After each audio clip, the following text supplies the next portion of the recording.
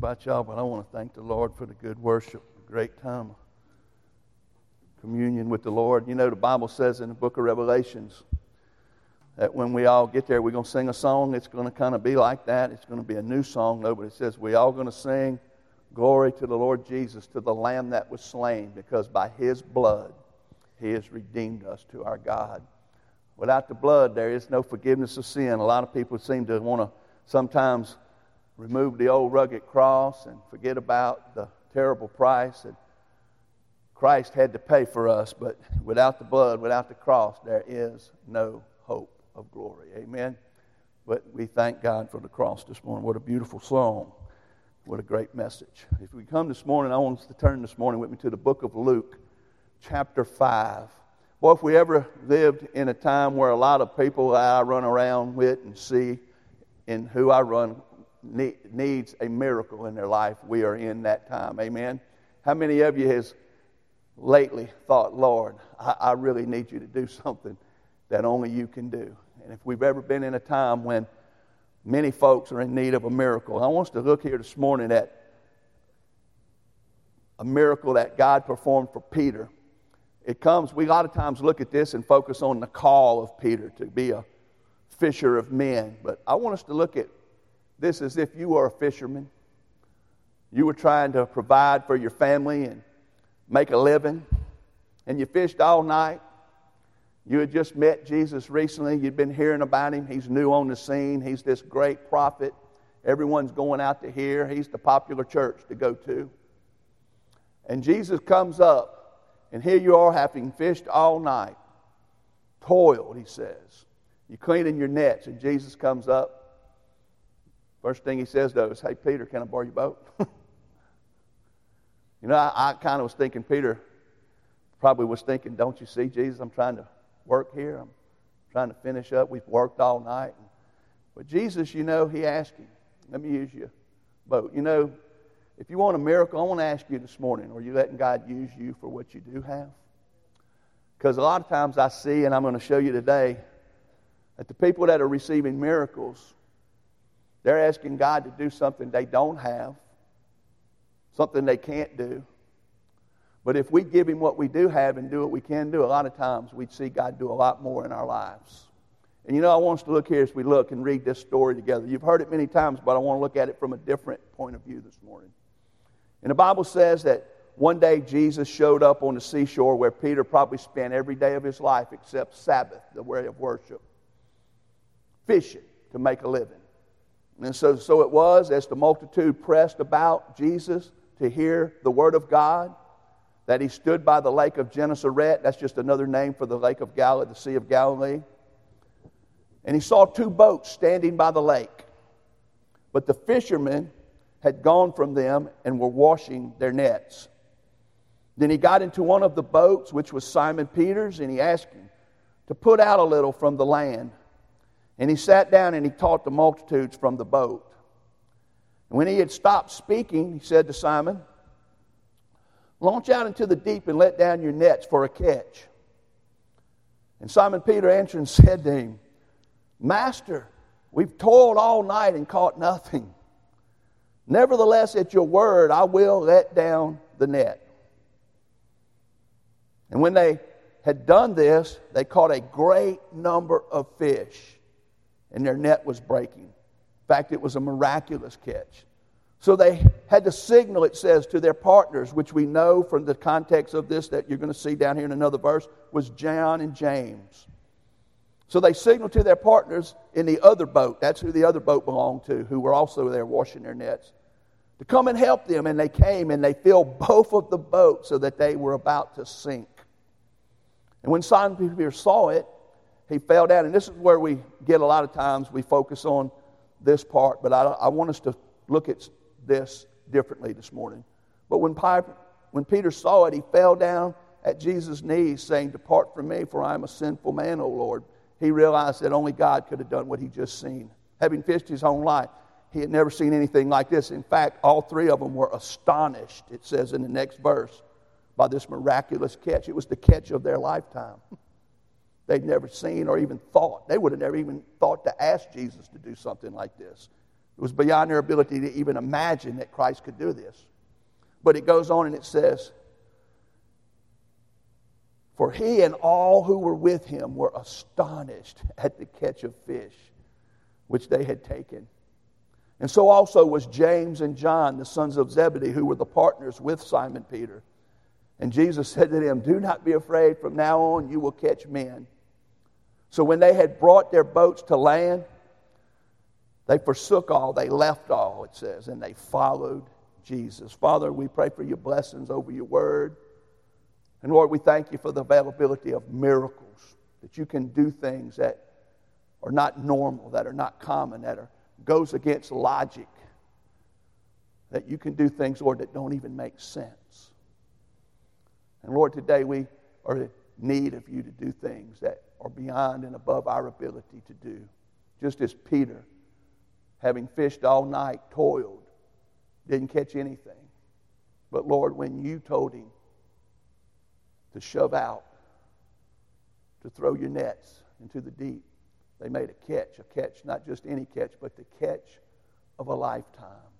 A miracle occurred. Lord, help us today to see things in this scripture that will help us. In Jesus' name, amen. The incident recorded here is obviously not the first time when you look at the Gospels that Jesus had been in contact with these men. As a matter of fact, if you look over in the chapter before that, in chapter 4, Jesus had been to Peter's house. He had taught not long ago in their synagogue. And it says in verse 37, and a report about Jesus had went out into every place in the surrounding region. Had you seen that? So they had been hearing about Jesus. Jesus had become popular. Now he arose from the synagogue and he entered Simon's house. And he had done something. Simon's mother-in-law, it says right there in that verse, was sick with a fever. And apparently they hadn't been able to get her well.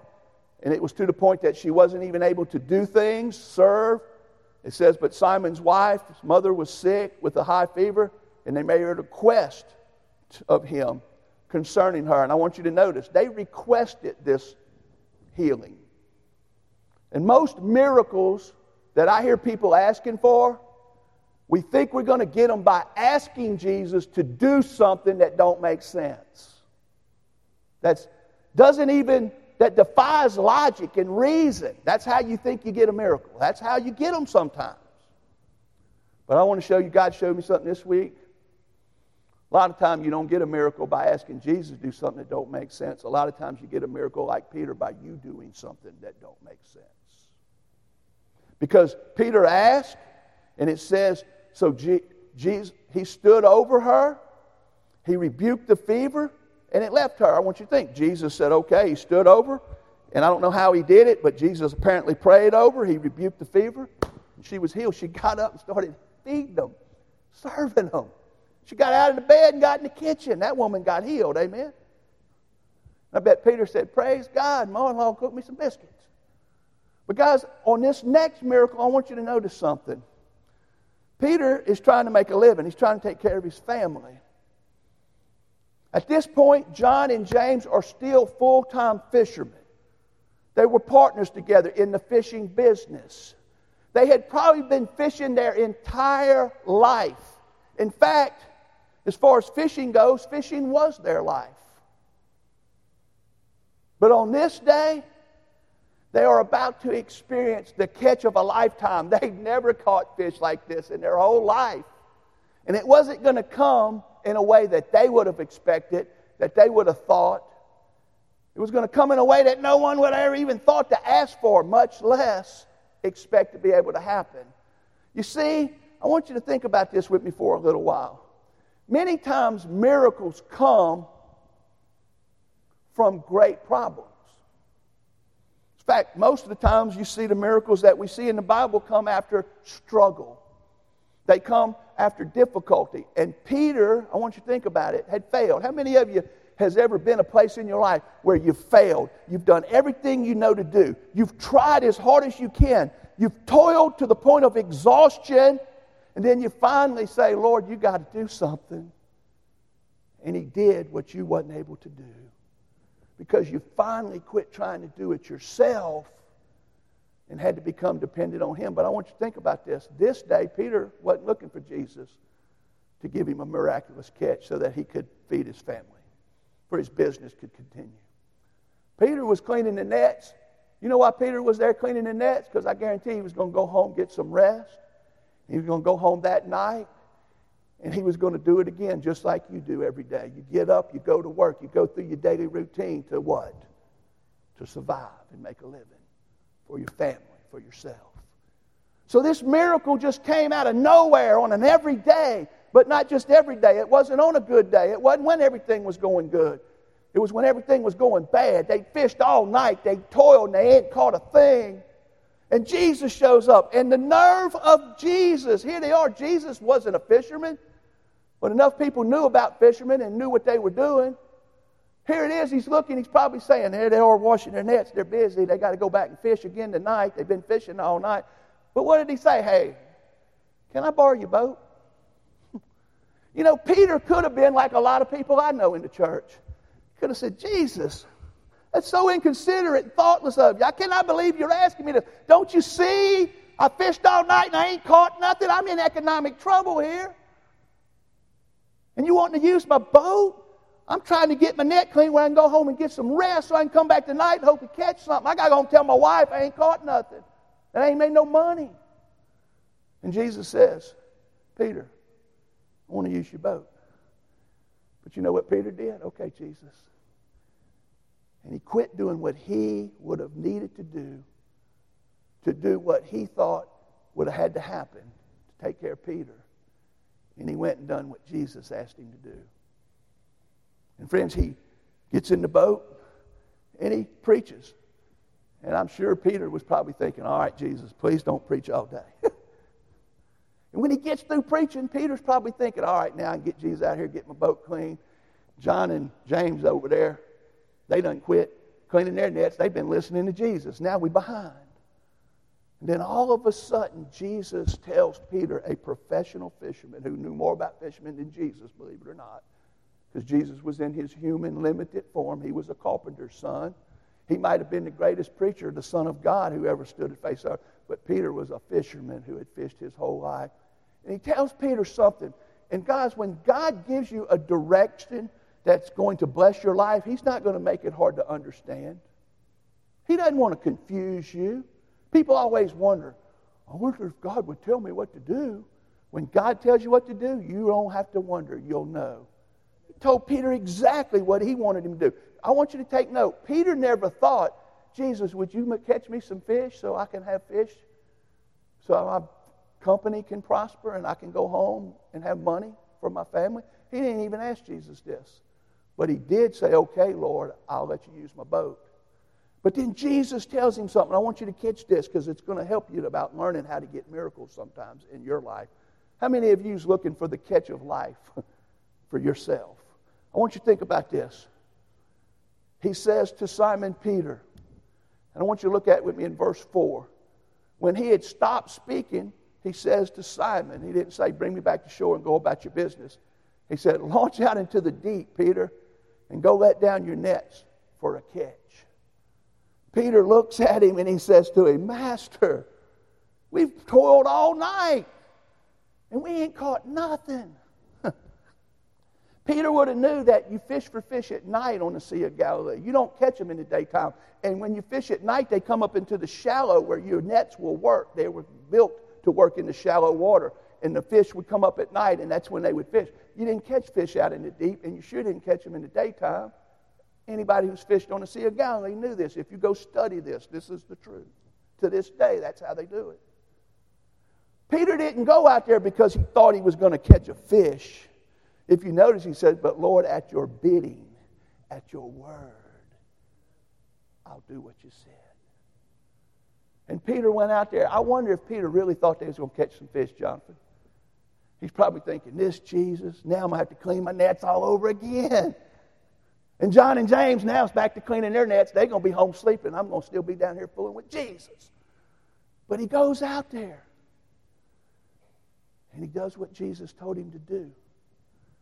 And a miracle of miracles, the catch of his life, a catch that he had never even thought could happen, much less happened. He got so many fish, his net began to rip and tear. He got so many fish, he had to tell John and James, come out here and bring your boat. When they got out there, they were all astonished. They were amazed at the miraculous miracle catch that Jesus had provided. Now, the question today is, Jesus don't always do this at your convenience. As a matter of fact, this was at Peter's inconvenience. How many of you don't want to be inconvenienced, Mr. American? How many of you don't want to have to do anything for God that would make you think He may be inconsiderate of your life? But sometimes when you're willing to put God first, God will do something in your life. And that's what Peter did. And friends, God was about to blow Peter's mind. I want to ask you something today. How many of us would love to experience the same thing that Peter got to experience? How many of you would love to see a miraculous catch in your life? As a matter of fact, who among us would not like for God to fill the empty nets of our life with His great, bountiful miracles that only He can put in there? I don't know about you, sometimes my heart's empty, amen? Like them nets. Sometimes I feel like a failure, like I've toiled for nothing and I ain't getting nothing back for it. You ever been there? Sometimes I feel like, Lord, don't you understand? I've worked, I've toiled, I've done everything I know as the things I've been trained to do, and I don't seem to be producing any fruit. I haven't had a catch. And you know what? When you are at your worst, when you feel like you've been in the biggest failure of your life, that might be when you're about to see the biggest miracle of your life. Because that's a lot of times when God steps up. Amen? Never forget, Peter was on the heart of Jesus. Jesus loved Peter. He knew Peter loved fishing. He knew Peter was dependent on fishing. So He gave Peter what he loved and what he needed. He gave him a whole boat full of fish. I want you to think about this. Does anybody here this morning need a miracle? Does anybody here need Jesus to do the impossible? Lord, I need a miracle. Lord, we want you to do something that's abnormal, that's unlogical, that makes no sense to common world sense. See, that's what a miracle is. A miracle is God doing something that no one can explain, that no one could have even thought up to do. It's so far out of our ability to believe it could happen. You see, we tend to believe that miracles occur, though, by us asking Jesus to do what makes no sense. But may I tell you, God showed me something this week in this text that I've never seen that is all throughout the Bible. It ain't a one verse example. See, we ask Jesus all the time to do what doesn't make any sense. But what if our miracle today, our catch of a lifetime, was dependent on us doing something for Jesus that didn't make any sense? That would make you look bad to all the other fishermen. Can you imagine what John and James was probably thinking? I know it's Jesus, Peter, but goodness, we got work to do. We got to get back out here tonight and fish. You need to go in and clean your nets. You're not helping our business. But Peter said, Lord, at your bidding, I don't care what all this multitude thinks. They were all watching. Peter threw his net out. They all knew. I don't never see nobody fishing right here in the middle of the day. I never see anybody fishing. I surely ain't seen any of them who do fish catching anything. But old Peter didn't do what he thought as a fisherman. He did what Jesus said to do, contrary to what looked like made sense, contrary to what everybody else would have thought would have been the thing to do. If Jesus is telling you to do something, it don't matter if everybody else thinks it's foolish. You better do it. If Jesus comes up with something that you would have never thought of, praise God, it's God. Because most time when we think of it, it ain't even close to God. Because God's ways are not our ways. His thoughts are not our thoughts. They are so higher than us. We can't even imagine to think what our God can do. He is able to do above and beyond what we're even able to think to ask Him, according to Paul. And we limit our God. And friends, this is not just this one spot in the Bible. You see, Peter, old Peter, we make fun of old Peter. But old Peter was a man who believed in his Jesus. We say, well, Peter, he denied him 3 times. Yeah. Peter went and done something most fishermen wouldn't have done. And he's seen a miraculous catch. The catch of a lifetime. Peter got in the boat with him one time. He got in it with him. And they went out and they was in the middle of a storm that they all cried out. Jesus got up and he calmed the storm. Go read it a couple chapters later. Jesus tells them to get in the boat again, but this time he don't get in the boat with them. He sends them out and he stands and goes on a mountain to pray. And in the middle of the night at the 4th hour, there's a storm and they're rowing for their lives and they're about to sink. And Jesus says, I better get out there and check on my boys. He comes striding across the waves in the middle of the night. Peter looks, they said, oh my God, it's a ghost. And Peter says, no, it's Jesus. And Jesus says, fear not, for it is I. And Peter said, if it's you, Lord, bid me to get out the boat and walk on the water with you. I want you to know something. He believed Peter. Peter believed Jesus could do things. That's why he was willing to do what was foolish. You think it's foolish to throw the net in deep water, get out in the middle of a storm. How foolish is it to get in the water and think you can walk on the waves? We don't think about it. Peter was illogical. Peter didn't make sense. Let me tell you how much Jesus will disrupt your normal life. If Jesus ever comes into your life and begins to show you who he is like he did these men, and begin to do miraculous things like give you the catch of a lifetime. I was like, when Peter went home, you'd think he'd have went home. His wife said, well, how'd it go today at work? Well, it didn't start off too good, honey. As a matter of fact, we fished all night. Toiled, didn't even have a fish. Got skunked, never caught a thing. We was cleaning our nets, we was about to get finished, and Jesus showed up. Then he wanted us to help him. He wanted to use my boat for a pulpit. Preach forever, he's Baptist.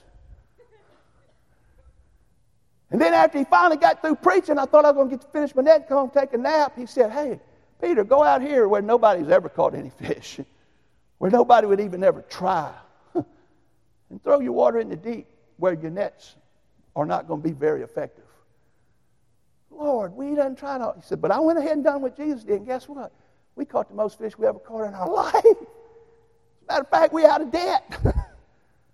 By the time we sold all them fish, look at here. She's like, whoa, you going back tonight? Nope. Because you know what it says happened after this? He done something that don't make any sense. He said, I got rid of my boat. I left it all. Because I'm going to follow him. That's what he says. That's the last verse. And he left it all. And I look at that, and there's a whole lot of stuff in that story that don't make sense, then makes sense when I look at it with my mental capacity according to Marvin. But when I let my spirit man, my heart man, when I let him look at it, there's a part of me wants to do what he did and go where he went and follow Jesus also. Guys, listen, this is not a one-time occurrence in the Bible. If you want God to do a miracle in your life, sometimes God's going to ask you to do something so foolish that it won't make any sense. And you'll say, Lord, I can't believe this. Like fishing when nobody else is fishing. But listen, it's not only that. There's a lady in the Bible, a widow woman, who lost her husband. She had 2 sons. I'm going to go through these with you. If you want to turn with me, you can. The first one I want to show you is in 2 Kings, and there's many more. I'm going to show you 3 examples of exactly what I'm talking about. That they didn't get their miracle by asking God to do something foolish, and it didn't make sense. They got their miracle because God told them to do something foolish that didn't make sense, and by faith they believed him enough to do it. This lady had lost her husband. She was in debt. She was fixing to lose her home, and she was fixing to even lose her boys. They were going to take them as slaves, the Bible says. It's in 2 Kings chapter 4. And the first thing you see about this certain woman, when the Bible says a certain woman, this is not just an analogy. This is a real lady, a person. It says a certain woman of the wives of the sons of the prophets. She was a preacher's wife. She was the pastor's wife. And look at what happened to her. You see, bad things happen to good people. And a lot of times that's when God does his miracles. Look at this. She said, your servant, my husband, is dead. And you know that your servant feared the Lord. He was a God-honoring man. He was a preacher, a prophet. And now I'm in trouble. The creditor is coming. Look at verse 1, chapter 4. To take my 2 sons to be their slaves. So Elijah, the man of God, said, well, what shall I do for you? Tell me, what do you have in the house? He didn't tell her, tell me, what do you want me to do? He said, tell me what you got. What do you have? And she says to him, your maidservant has nothing in the house but one jar of oil. Now, what is one jar of oil when you owe so much they fix and take your sons? So listen what he tells her. So Elijah said to her, go borrow vessels, go borrow other jars from everywhere. So what did he say? He said, go to your neighbor, go down to your church folk, go everywhere. You know, Diane, you know, Marvin died, we in trouble. I ain't got just one jar of oil, and I need some more oil. And the man of God told me to come down here and get jars. How many empty jars you got? Give me all your jars, David. Give me all your jars. They all know this woman's lost her mind. They're about to come take her sons. She's in debt, and she's down here asking for empty jars. And I asked her what for. She said, because the man of God told her, just bring them back. Now she gets back. She's got her two boys there who are watching Mama. And if you read the story, Elijah said, take that one jar and start filling them up. And she took that one jar, and she filled up one. She filled up another. She filled up another. She filled up another. She filled up another. That don't make no sense, does it? See, because the provision of God doesn't make sense. It's not dependent on science. It doesn't have to line up with logic. God can do whatever God says He wants to do, and He can do it whenever He wants to do it. He can do it however He wants to do it, but we don't believe that anymore. We're too sophisticated. We're too educated. Technology. We're so sophisticated. And guys, so she does it. And when they got to the last jar, it quit. And Elijah said, go sell and go pay off your tab. And you and your sons live on the rest. Guys, that's one spot. A couple chapters over, there's a man who wasn't even Jewish. He wasn't even a chosen child of God. He was a Syrian. His name was Naaman. You've heard of Naaman. Naaman had leprosy. That's the equivalency. The other lady was on need of welfare.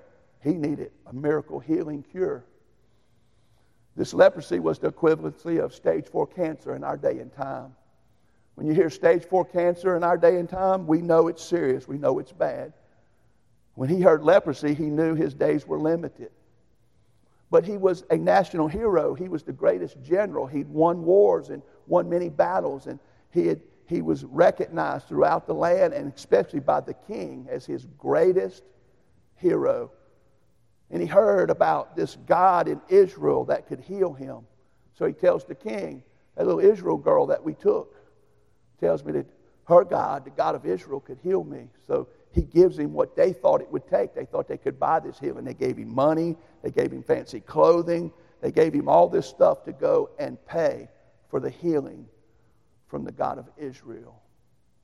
There's some teachers on TV that'll tell you, if you send me money, you'll get healed.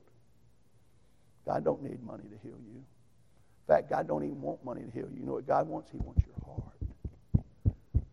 A heart that will believe what He says He can do.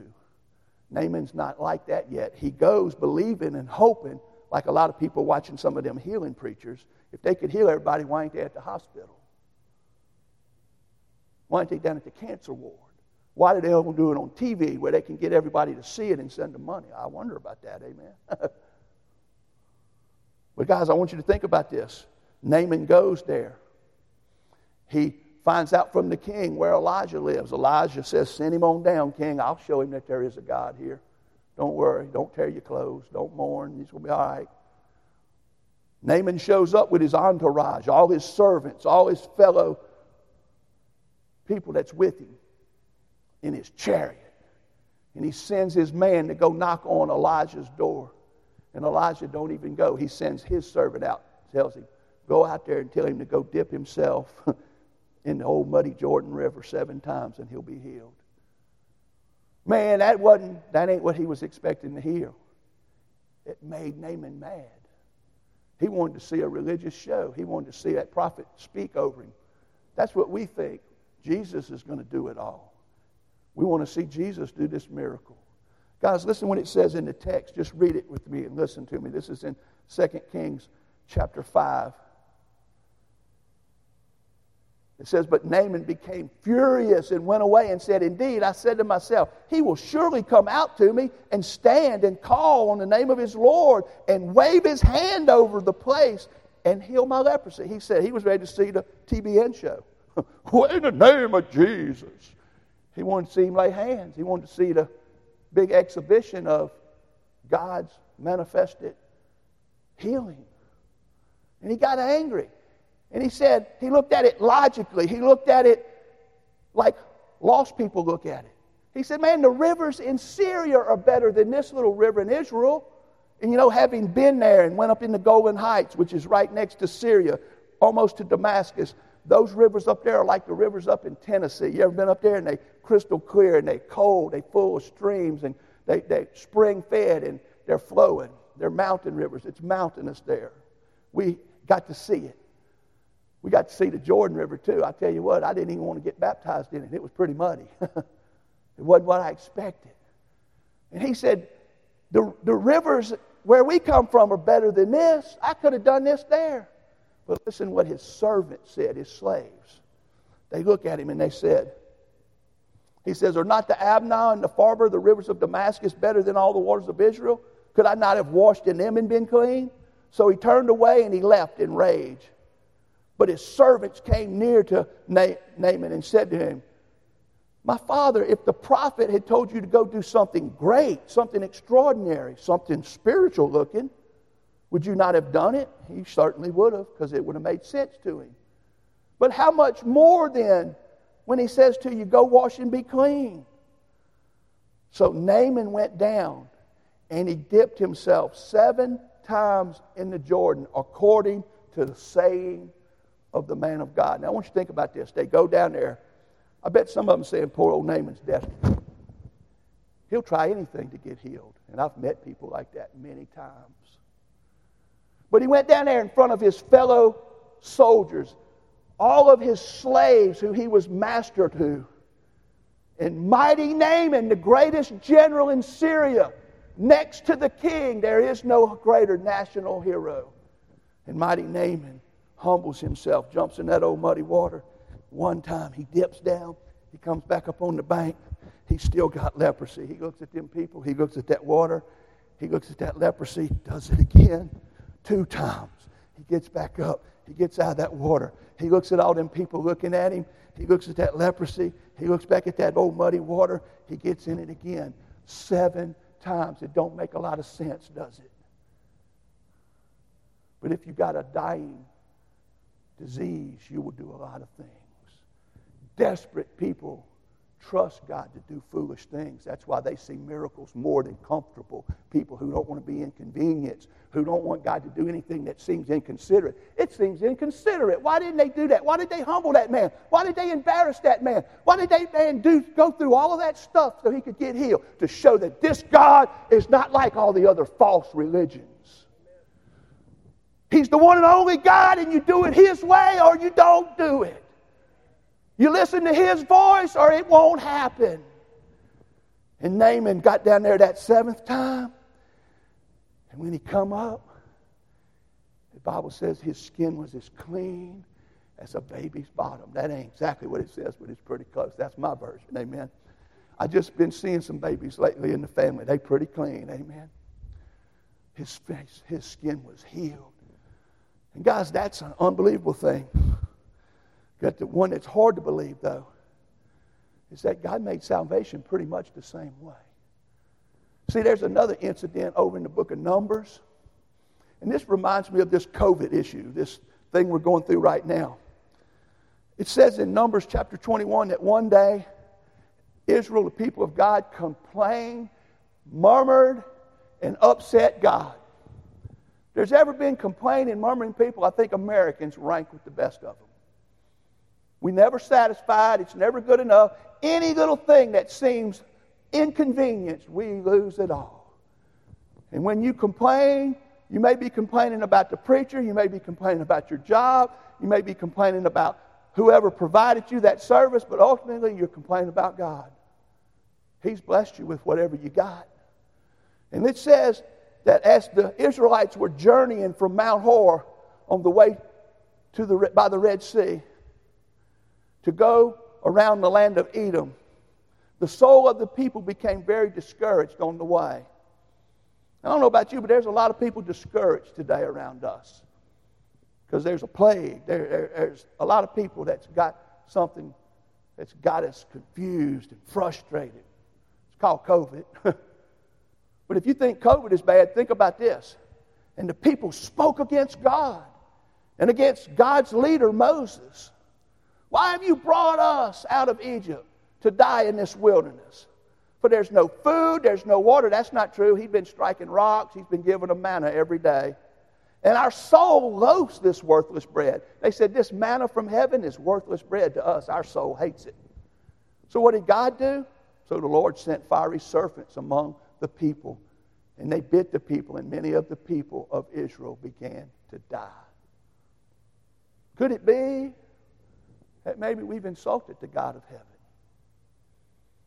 We got more than any country in the world, and we are the most dissatisfied, ungrateful bunch you'll ever listen to if you listen to us long enough.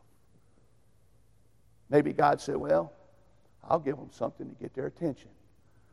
So the Lord sent these fiery serpents among the people, and they bit the people, and many of the people began to die. Therefore the people came to Moses, the man of God, and they said, we have sinned, for we have spoken against the Lord and against you, his leader. And now, Lord, Moses, go pray that the Lord will take away these serpents from us. You know what? If we would ever get to the place we'd get arguing over vaccines and over masks and get to arguing to God and crying out to God, Lord, we've sinned. We've deserved what we get. We ain't been right. We've spoke against you. We haven't lived a God-honoring life to you. And Lord, maybe the reason what's going on and it won't go away and it ain't went away, and I'm telling you they ain't going to go away till God says go away. But most people ain't focused on crying out to God, so they said, get rid of it. Make it go away. And that's all you hear. I wish we could go back to normal. I wish we could go back to the way it used to be. I wish this COVID would leave. They wanted them snakes to leave. They were scared of burying their loved ones. They were scared of people getting bit every day. Another one. Did you hear? Sister so-and-so got bit yesterday. So-and-so's son got bit this morning. Another one got bit. Yeah, but did you hear they buried what's his name? And they cried out. Moses cried out. But guess what God did? He didn't get rid of the snakes. You know what he said? He said, Moses, go make another snake. Go make a bronze snake. And I want you to put it on a pole. And I want you to put it outside your tent and put it real high to where the people who get bit can walk by and look at that bronze snake. That bronze snake is the snake that you see on the medical symbol. You know what I'm talking about? It's where they get that from. It's a symbol of healing, power. And the Bible says that everybody that went down there to Moses' tent and looked at the snake, even though they had been bit, even though they had the COVID, in their day it was a form of that, got healed. That don't make sense, does it? That's stupid. Why didn't you just make the snakes go away, God? No. I'm going to make you have to trust me. And to prove you trust me, I'm going to make you go do something that everybody else is going to think you're a fool when you say, where are you going? Well, 2 people in my family got bit. We're going down to Moses to look at this serpent. You know, we're going down to the church house to get right with God. Well, have you been down there to get your vaccination yet? Well, let's quit talking about that. Let's first go get right with God. And then you can go do what you want with that. But they all was going down there to see the snake that had the ability, according to God and Moses, his servant, to heal them. Listen what it says happened. You see, it didn't make sense. That's why it was a miracle. It says right here, I need God to fix my eyes one day. Therefore the people came to Moses. We've sinned, for we have spoken against the Lord and against you. Pray to the Lord that we take away these serpents, that he'll get rid of them. So Moses prayed for the Lord people. And the Lord said to Moses, make a fiery serpent, set it on a pole, and it shall be that everyone who is bitten when he looks at it shall live. So Moses made a bronze serpent. He put it on a pole, and so it was. If a serpent had bitten anyone, when they went and looked at the blind servant, they lived. They were healed. Can you imagine what that must have been like? They said, man, we were all sick. We went down there and looked at the serpent. Now we got it. We well. Man, that is a real thing that really happened. Jesus used this illustration to refer to his cross. You say, where is that at? How many of you know where John 3:16 is? It's the most famous salvation verse in the Bible. For God so loved the world that he gave his only begotten Son, that whoever shall believe in him shall not perish. Though we all been bit by the serpent, amen. The serpent bit us all. We all sin sick. We all dying. We all need a cure. You see, the message of the cross is foolishness to the man sitting out here today, perishing. But to those of us who are being saved, it is the power of God for salvation. Amen. And we look to the cross. We cling to the cross. We sing about the cross. We preach about the cross. But more than anything, we hang on to the cross. For the cross is our hope of life. It took death to get rid of life, to bring life. And friends, the verses right above that, this is what Jesus said to a very religious man who had been doing everything he could do to heal himself, named Nicodemus. And he realized Jesus had come from God, and he went by night because he didn't want to upset the rest of his religious buddies. And he snuck into Jesus to talk to him about eternal life. And Jesus said, except a man be born again, Nicodemus, he cannot go to my kingdom. He cannot have eternal life. So how do you get born again? How do you get healed? How do you get from perishing? This is what he says. 2 verses above, John 3:16, the most important salvation verse, arguably, in the New Testament. He says in verse 14, and so as Moses, when he lifted up the serpent in the wilderness, even so must the Son of Man be lifted up on the cross. Just like Moses lifted that snake, the Son of Man must be lifted up also. And as Moses lifted the serpent, so should the Son of Man be lifted, that whoever believes in him should not perish, but have everlasting life. The cross, to a lost, carnal, worldly thinker, don't make sense. And if you're honest, it didn't make sense to you at first. It didn't make sense to me. Can y'all hear me? I done shook this thing loose this morning. Is that better? The cross doesn't make sense to you when you're going to it. When you're under conviction, what makes sense to you, I'm snake bit. I'm full of sin. The curse of that is on me. I'm dying. I don't want to die with this. I want to get rid of it. I want the virus out of my life. I want the curse gone. And the Bible says that the cross, the blood, is the medicine, the cure. I don't know about y'all. When I first looked at the cross, I had just enough faith to hope it was going to do what it said. But you know what? Once I got to it and I looked at it and I said, Lord, I'm putting all my eternity in you. I'm trusting it. Guess what happened? My changed.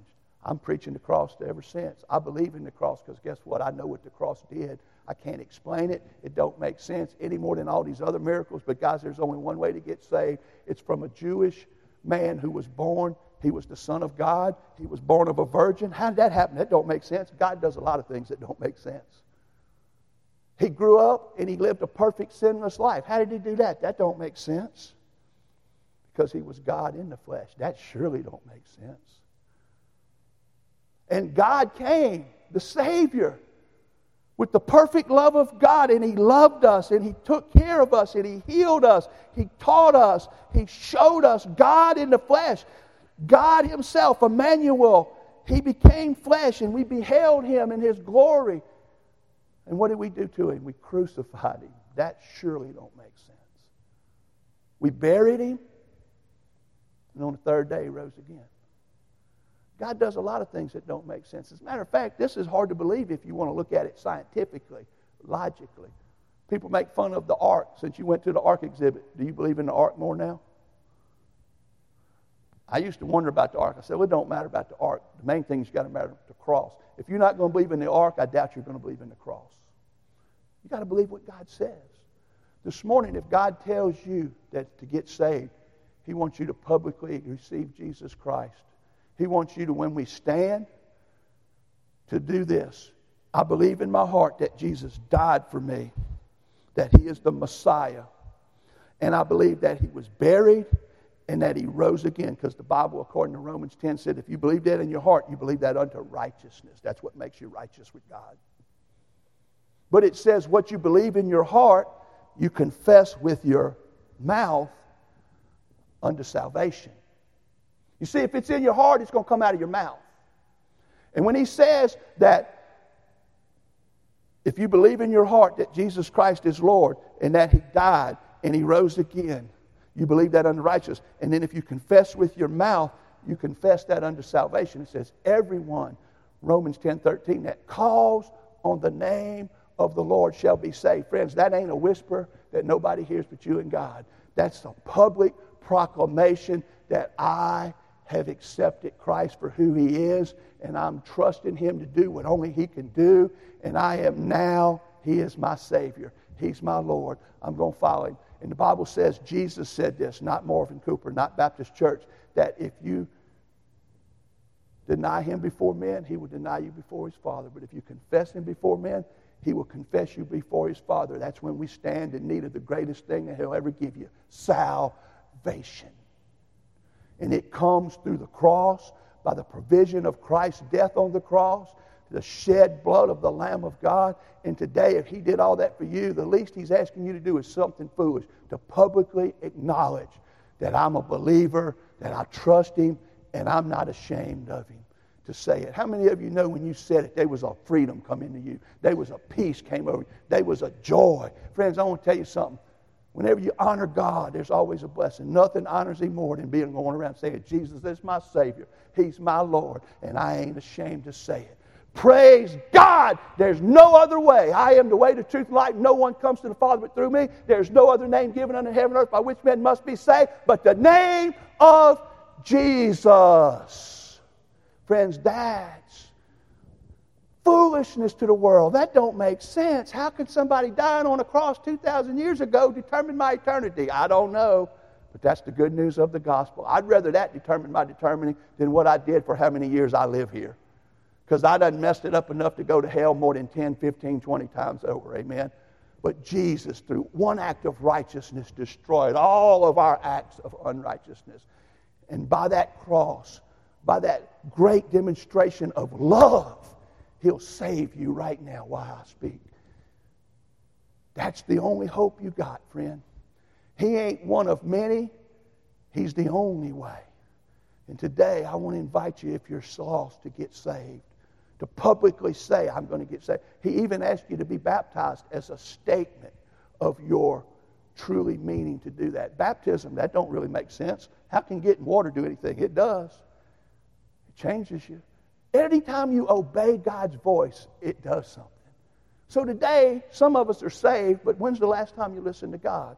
And I know I'm going over again. I'm sorry. I've been getting long-winded. I prayed to be quick this morning. But this is good stuff. You got to admit it. I don't like to quit preaching when it gets like this. But friends, I'm preaching now to the rest of you who ain't saved. Now, are you saved? You just do what God told you to do. You come on up here. I'll sit with you. We'll pray. We'll praise God, and we'll all celebrate. But some of us just are saved, and you need a miracle. You're looking for a miracle catch, and God told you today something you need to do. You know what it may be? It may surprise you. It may be that you're harboring bitterness and unforgiveness in your heart towards somebody, and you're hindering the movement of God. And God's saying, if you'll go forgive that person, if you'll go and make that right, then I'll be able to work in your life again. Some of you's got something in your life you don't want to let go of. See, Peter would have never, ever got to walk on water if he'd have kept fishing in that boat. Peter got rid of the boat. He let go of the fishing business, and he went with Jesus, and he fished for men. You know what Peter got to do? He got to preach the first gospel sermon on the day of Pentecost, and 3,000 people got saved. I don't know about y'all. When I get up here, I'm going to ask Peter about fishing on the lake of Sea of Galilee But I'm also asking about fishing for the souls of men on the day of Pentecost when 3,000 people got saved. Amen? Friends, that's an awesome thing. You see, you get to do things for God when you do things for God. If you're not going to do what God wants now, why is He going to ask you to do something greater later? Today, I'm asking you to do what God's telling you. If He's telling you to get saved, get saved. You ain't got to all understand it. It ain't got to make sense. You just got to know God's telling you to do it. He'll make it make sense. Today, if you're saved and there's things in your life that ain't right, you don't understand, Marvin. I've been trying to overcome this sin. I've been trying to get this habit out of my life. I've done repented. I don't know how many times. Repent one more. Trust Jesus one more. Peter said, I fished all night. I threw that net I don't know how many times, but I'm going to throw it one more time. And Peter got the catch of a lifetime. The catch of a lifetime is to get saved. If you ain't got that, it don't matter what else you caught. You're a loser in the end. Today you can be saved by the grace of God and be born again and leave this place. The greatest gift of all is right here available. We're going to stand, we're going to sing, and I hope and pray if God has spoke to you that you're going to listen and do what He asked you to do. It's not always asking God to do what don't make sense. As you can see, a lot of times it's God asking us to do what doesn't make sense. And salvation doesn't make sense logically, but it does make sense spiritually. Amen. Let's pray. Father, I thank You for the gift of salvation, for the blood of Calvary, for the cross, for the sacrificial death of the Lamb of God, Jesus Christ, Your Son.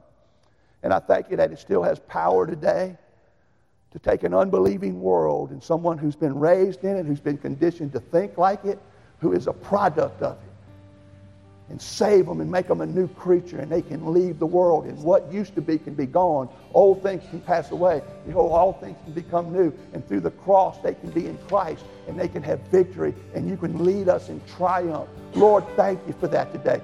Thank You for that glorious salvation.